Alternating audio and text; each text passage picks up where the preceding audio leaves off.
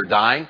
It's also not great for average median ages of churches of Christ. We're not getting younger. We're actually getting older.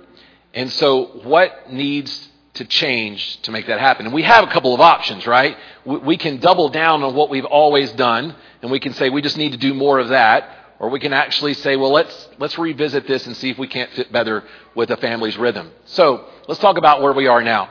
Currently, according to Who You Read, 50 to 70% of our kids are leaving the church out of high school. 50 if you count Barna, and there's one other group that hovers around 50. Lifeway came out with their study back in 2007 and said about 70%. They updated that in 2019 and said it's 66%. But statistically speaking, it's not really a decrease. It's mainly just holding the same. So when we look at that, that's not great. We also look at our family structure, the way that we've done family ministry, and maybe we've been set up for families that don't actually exist anymore. So for instance, there is a book called Parenting Beyond Your Capacity. It's a fantastic read if you're interested. And in there's a chapter called The Stop Family Syndrome. I don't know if you've ever gone and bought a frame at Walmart and you've got a family in there that you know doesn't actually exist. Several years ago, I actually got one, and I loved the way the family looked on the picture. So rather than take it out and put my family in there, I put it in my office and just left it with the stock family photo. And the beauty of that was people would come into my office and go, hey, who is that? And I got to make up a new story every time. I got to tell them about my cousins who were now living overseas and how they had discovered oil. And then sometimes it would be someone that we really don't talk about that much because of some scandal that had happened in the family and some bootlegging that had gone on. I mean, it was great. Every time I got to make up something new. But here's the deal. Every story was as real as that family because that family didn't exist. That family was a bunch of models. They got together. They probably weren't even related, and they put them in a photo.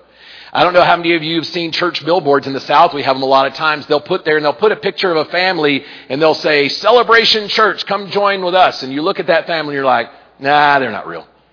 Like, if they are, they spend a ton of money on dental work. Like, their hair is all too good. Like, you go to our church, those people aren't there, right? We're just normal people.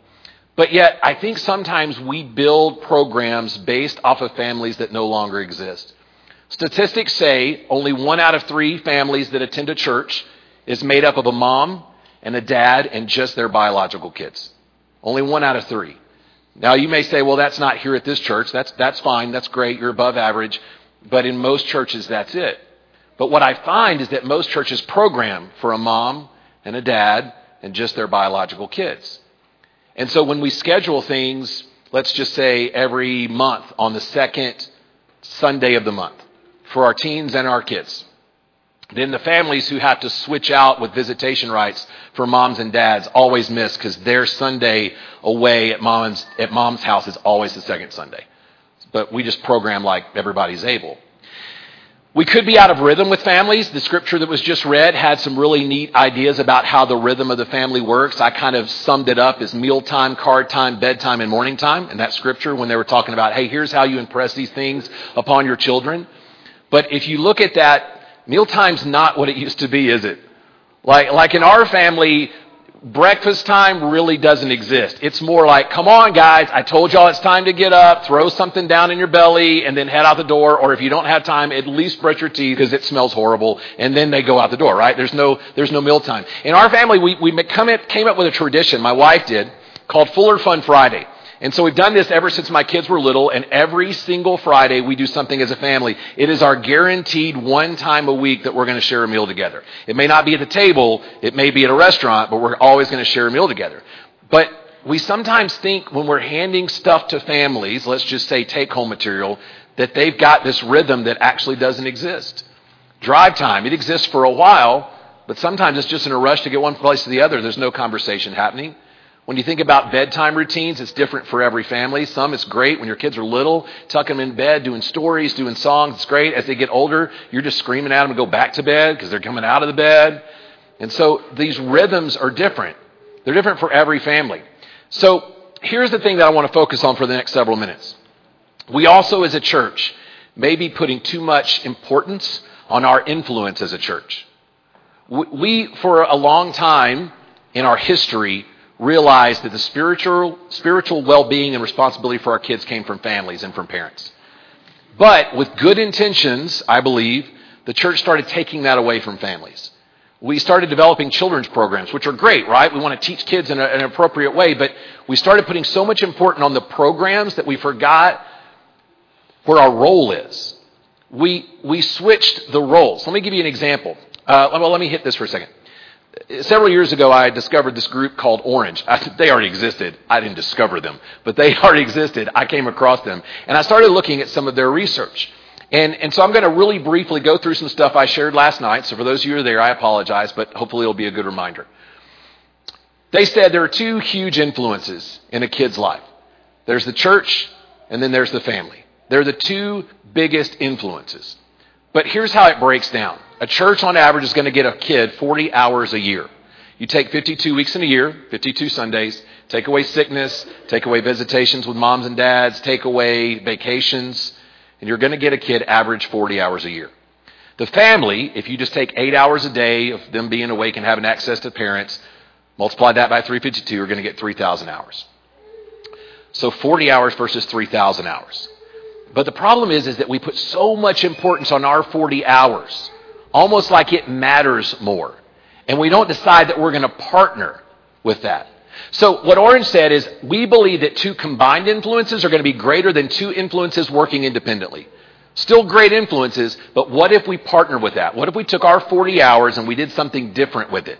So they came up with this concept of combining colors. The yellow representing the light of the church, the red representing the heart of the family, and then those two colors combined make orange. And so it's a constant reminder that everything that you do is to combine those two influences. At our church, all the kids know that Mr. Brian is always going to have something orange on. So today, I have orange socks. Okay? And so they always know I'm going to have orange on because it's a constant reminder. The kids come to church, they actually get extra points in their little books if they just wear the color orange. Now, why do we do that? It's a constant reminder to the families that we want to partner with them. This is not all about us. Orange is a strategy, and that's important to keep in mind. And the reason that I'm bringing this up is that if you, coming out of this pandemic, want to reevaluate how you do ministry, I believe, after doing this strategy since about 2008, that this is a fantastic model regardless of tradition, regardless of location, regardless of socioeconomic background. This works because it's about people. It's not about resources, it's about people, and we're going to get to that in a second. But the difference is that this has an end in mind. This is saying, hey, here's our kids, and rather just say we want to just get them educated, it's by the time they get to preschool, we want them to know this, and we want them to feel this. By the time they get done with elementary, we want them to know this and feel this. And so what I always say is that a program meets an immediate need, and a strategy gets people from one place to the other. And that's the difference. But in my history in working with churches, a lot of times we just do programs. So let me go through really briefly what we call the 5 essentials of Orange.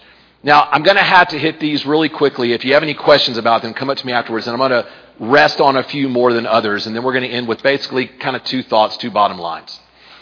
This is a guardrails, if you will. The first thing, if you're going to do Rethink Family Ministry, you need to make sure your leaders are all aligned. Here's what I mean by that. You can have volunteer leaders, great volunteer leaders running a children's program or a youth ministry. But if the elders don't know what's going on, then you're not aligned. You just got a silo, independent program running on its own. And what that means is that the leaders that are higher up are going to have to deal with damage control. If somebody doesn't agree with something the children's ministry is going on, they go to the elders and they're just like, hey, can you believe this is going on? But if you have a strategy, the elders are able to say, oh, no. Here's exactly why we did that. Let me give you an example. So at our church, there was a program that we used to do called Teen Leadership for Christ, TLC. It was great. It involved a lot of man and woman hours of work to train kids to do everything from drama to puppets to song leading to whatever. It was huge at this church. Well, I came in and I said, hey, look, we've got a strategy, and this is our strategy. And so we started walking through these 5 essentials that you'll see the whole list in a second. And at the end of it, I said, TLC is a great program, but it doesn't meet enough of our essentials, so we're not going to do it. Well, as you can imagine, if a program is that big in your church and someone says, hey, we're no longer going to do this, it's going to cause some problems. So they went to the elders and they said, why are we no longer doing this program? And they said, and they were able to say, because the leaders were aligned, well, that's because it doesn't fit our strategy. Here's our strategy. It's a great program. There are some great churches that do it. What was beautiful for us is we were able to say, there's a church right down the road that does it. We will get the practice times for you so you can go down there. We would love for you to do that if that's your passion. But for right now, for our strategy, this is what we're going to do. So your leaders have to be aligned, no matter what, whether it's orange or whatever. The second thing is we've determined that you have to refine the message. Now, this one's pretty intense, so let me kind of share what we mean by that. If we've got 40 hours a year on average with a kid, we have to place more intentionality in what we share with our kids. To the point that I am willing to let some Bible stories not be told so that I can share others. We say it this way: everything in the Bible is important, but we believe not everything in the Bible is the most important. So for instance, if I know I've got a preschooler in my group, and I've only got 40 hours a year with them, and I know a preschooler's greatest need is safety, I'm going to make sure I share stories with them about God being a safe place. And I'm going to put some other stories that may be in preschool curriculum, that was it, but I'm going to make sure that I share with them what's the most important for their faith. Now, it gets a lot of pushback when I share this with Churches of Christ because we have prided ourselves for a long time on being Bible people and knowing the Bible. And we, by this point right here, this essential, are not saying that the Bible is not something we should learn. What we're saying is we've realized that we only have 40 hours. Let's even up that, because some places like, no, we have Sunday morning, we have Sunday night, we have Wednesday night. Go ahead and multiply those all in if you want, and then figure out an average that still pales in comparison. And so we want to make sure that we refine our message. Now, not just in what we present, but how we present it. We want engaging communicators. We want an environment that the kids want to come to. We want them to be able to come into a place, feel like this is their home. We say it this way. We say every kid needs a person and a place. If a kid comes into our location and says, man, this is not, I don't want to be here. Just in the location. I'll give you an example. We have a room that we have just revamped. At our church, we just call it room 213. Okay, you may have one like that. Like it's the room everybody knows. It's the only numbered room everyone knows. It's room 213. You would think that would be on the second floor. It's not. We don't have a second floor, but for some reason they labeled it 213. It was the church library. It's been a Bible class, an adult Bible class. It has just been this all-purpose room. It smelt weird in there. And we would go in to have kids programs or banquets, and as soon as we would walk in to set it up, we would just be like, who wants to spend an hour in this room? Like it was depressing. And so we made a drastic call to say we want this room to be more engaging where people want to come in. So we actually got rid of the majority of the library that was in there because no one ever went in there anyway. We donated it to a group that could use it. We took out all the bookshelves. We painted the room a new color. We cleaned all the carpet. We put some shelves up. We put different props so that we can make it interchangeable. We have more people wanting to be in that room now than ever before, to do everything from baby showers to weddings, just because the environment is more appealing. Now, I know that may seem like a simple thing, but I can tell you, if your message is the most important message in the world, like the message we have, you want to make sure you eliminate as many distractions as you can so you can share that message. So refining the message is another one. Next thing, huge one, partnering with the guardians. We used to say partner with parents, but because of some facts that I mentioned earlier, we no longer say that. We're just going to say if you are a guardian of a child, we're going to make sure that you know that we partner with you. And if there is an activity that we schedule, it's going to be something that's designed with you in mind. The fourth essential, elevating community. This is probably, if you hear nothing else I say out of this deal, recognize that every kid needs a person and a place.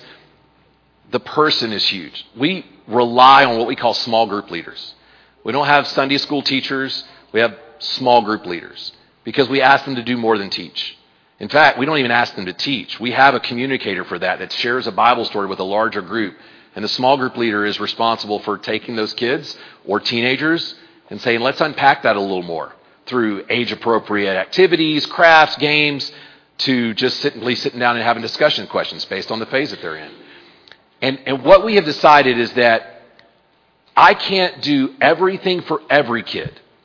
I can't even do everything for many kids, but I can do everything for a few. We call that leading small. We're going to do for a few what we can't do for everyone. And we put adults in the lives of kids before they need them so they'll be there when they need them. And when they sit down in a small group with an adult leader that cares about them, it means the world. Let me give you one example. I shared this last night. There was a lady at a church that I worked at in Longview, Texas named Jill Simpson. She's actually the children's minister there now. They hired from within. It was a really cool story. But she was just a small group leader in our program. And my oldest son, who is now, he'll be 19 next month, but my oldest son at the time was 8, 9 years old when Jill Simpson became his small group leader. And my son was very standoffish. He's an introvert, similar to me. Some people find that hard to believe, but I'm very much an introvert. And so he did not want to engage with anybody. But Jill Simpson said, I'm going to make sure that I speak to Dallas, that's my son's name, every single week. And so she would find him, and not only find him, she would always give him a hug, and she would always say, I love you and God loves you. Every Sunday. My son would just cringe, and he'd be like, yeah, and he'd kind of go away like he acted like he didn't like it, right? But I started to notice that after a while, on Sundays, after small group was over, or after worship was over, whichever one, he would look around to see where Miss Jill was.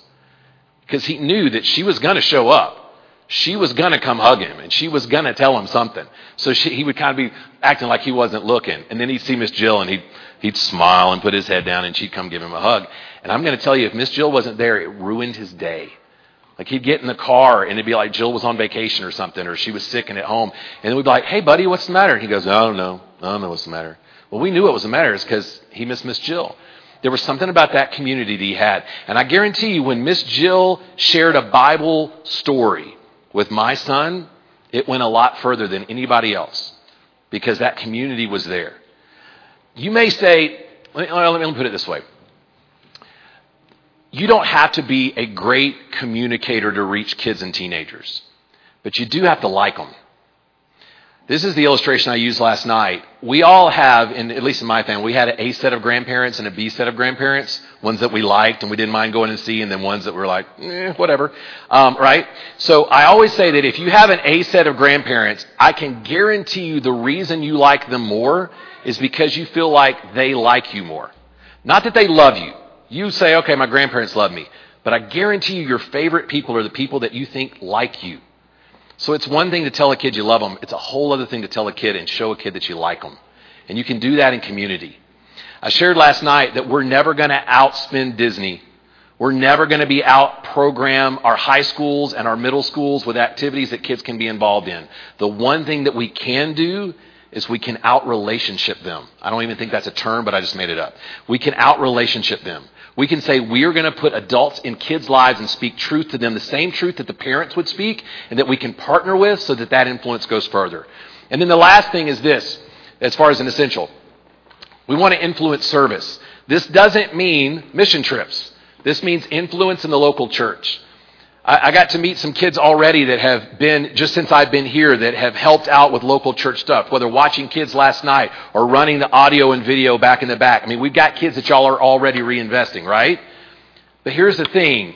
In my experience, more often than not, we let kids graduate from our church and we tell them, go be the church, and we never let them have an opportunity to do that while they were with us. We never said, hey, I'd love for you to come lead a small group of kids. I'd love for you to be able to work in our AV, or I'd love for you to, because we have defined leadership for some reason as what people can do on a stage or behind a pulpit, rather than what they can actually do in the life of a church. And when we take a kid or a teenager and we say, listen, I feel like you got this gift and we're able to use that in whatever capacity, it's great. We have a girl in our group named Ella Fox. She is an aspiring author. She actually went so far as to self-publish her own book. You can buy it on Amazon now. But we discovered that she actually loved to write. Well, there's not a whole lot of places currently that we could use that. So we started saying, okay, she's got a gift of leadership. How can we influence that to serve our church? So Orange had this deal that came out and said, we want teenagers to write some curriculum so that they can share it with other teenagers. We told Ella about it. She submitted some stuff, and Orange is going to use it to go all over the country with. She's influencing the next generation by using her gifts and talents. We want to find those gifts. And I'm going to say this regardless of gender, because we want to be able to say, hey, ladies, let's find out where your gifts and talents are. How can we use those in the church? We want to be able to do it. We got a little girl named Raya. I shared this story last night. It's one of my favorite stories. So Raya was in 4th, 5th grade, and she is helping co-lead a group of preschoolers, okay? She's preschool small group leader. And she comes in, and one day there is this young man, young boy, he's probably 5 years old, and he is not acting like he should act. And she is about lost it with him, right? She's only like 8 years old, but she acts like she's an old mama, and she's like, he will not do what I'm saying. So she came up to me and she said, Mr. Brian, he's not acting like he should, and it's not good. And then she said this, how is he ever going to lead kids when he can't act right? Now, here's the shift that never would have happened when I was a kid. It's expected in our church that kids one day are going to lead other kids. So much so that an 8-year-old sees a behavior problem as not just a behavior problem, but as a problem later when they're serving back in the church. That's huge. I mean, it is huge to know that kids are just expected that at some point they are going to serve in the church. So it's a pretty big deal. So let me end with a couple of things, 2 bottom lines, if you will. Number 1, losing half our kids on graduation or after graduation is not acceptable to my watch. Sometimes I go into groups and I have them repeat that statement. Just like, is that true? Like, I'm not going to do that with y'all, so don't get scared. But losing half of our kids after graduation is not okay with me. And it's so not okay with me that I'm not going to go through insanity and try to fix a problem by doing the same thing that caused the problem. I'm going to try something different because I think it's worth it. Now, I'm going to also give this caveat. I use an orange strategy right now. I think it's a pretty cool deal. It may not be the answer either. But I'm willing to try it for the sake of not letting 50% of my kids go. The second bottom line is this. The ministry that we lead is not just designed to keep our own, but it's designed to bring more in.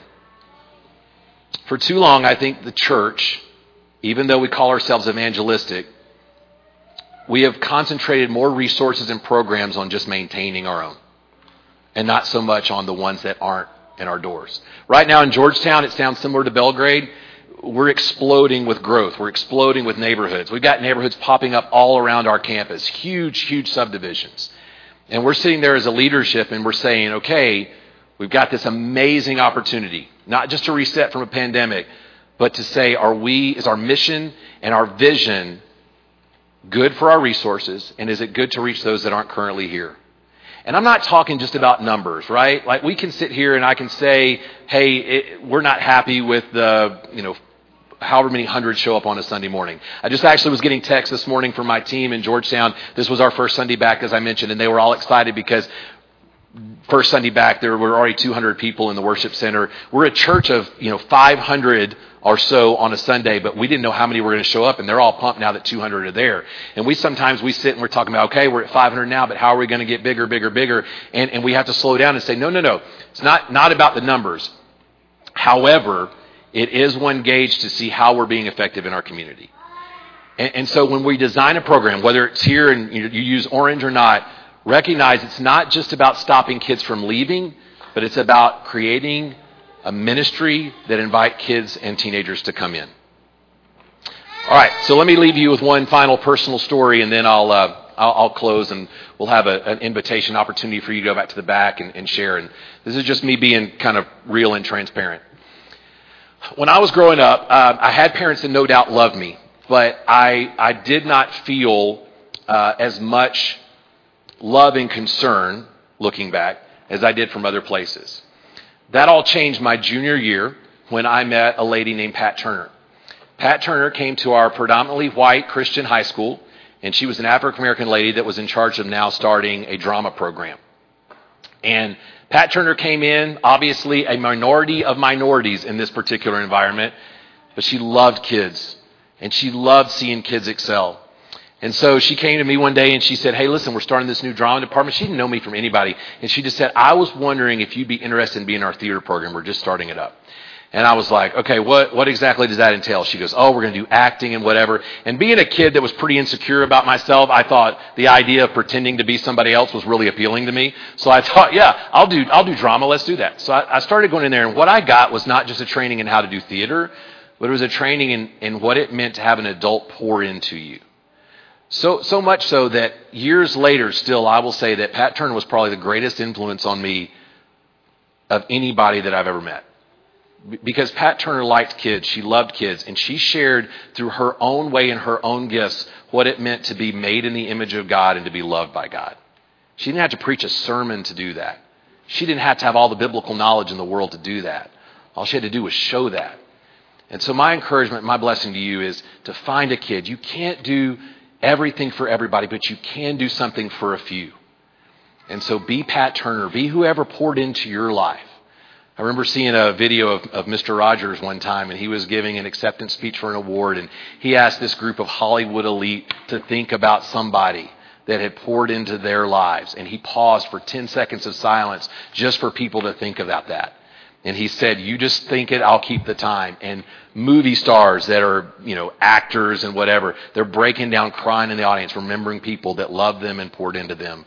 Guys, we have the greatest message in the world, and it's worth doing well. So what we're going to do now is have an opportunity. We know that anytime you get a room this size, there's issues that we bring in. There's personal things that we bring in. And so if you've got a prayer request or a need or a confession or even a praise, there's going to be people in the back. They're going to be willing to take that as we stand and as we sing. Is that what we do? We're standing and sing? Lord's Supper right now. We're going to do Lord's Supper, so we'll do that afterwards. Thank you for that. Thanks for your time, guys.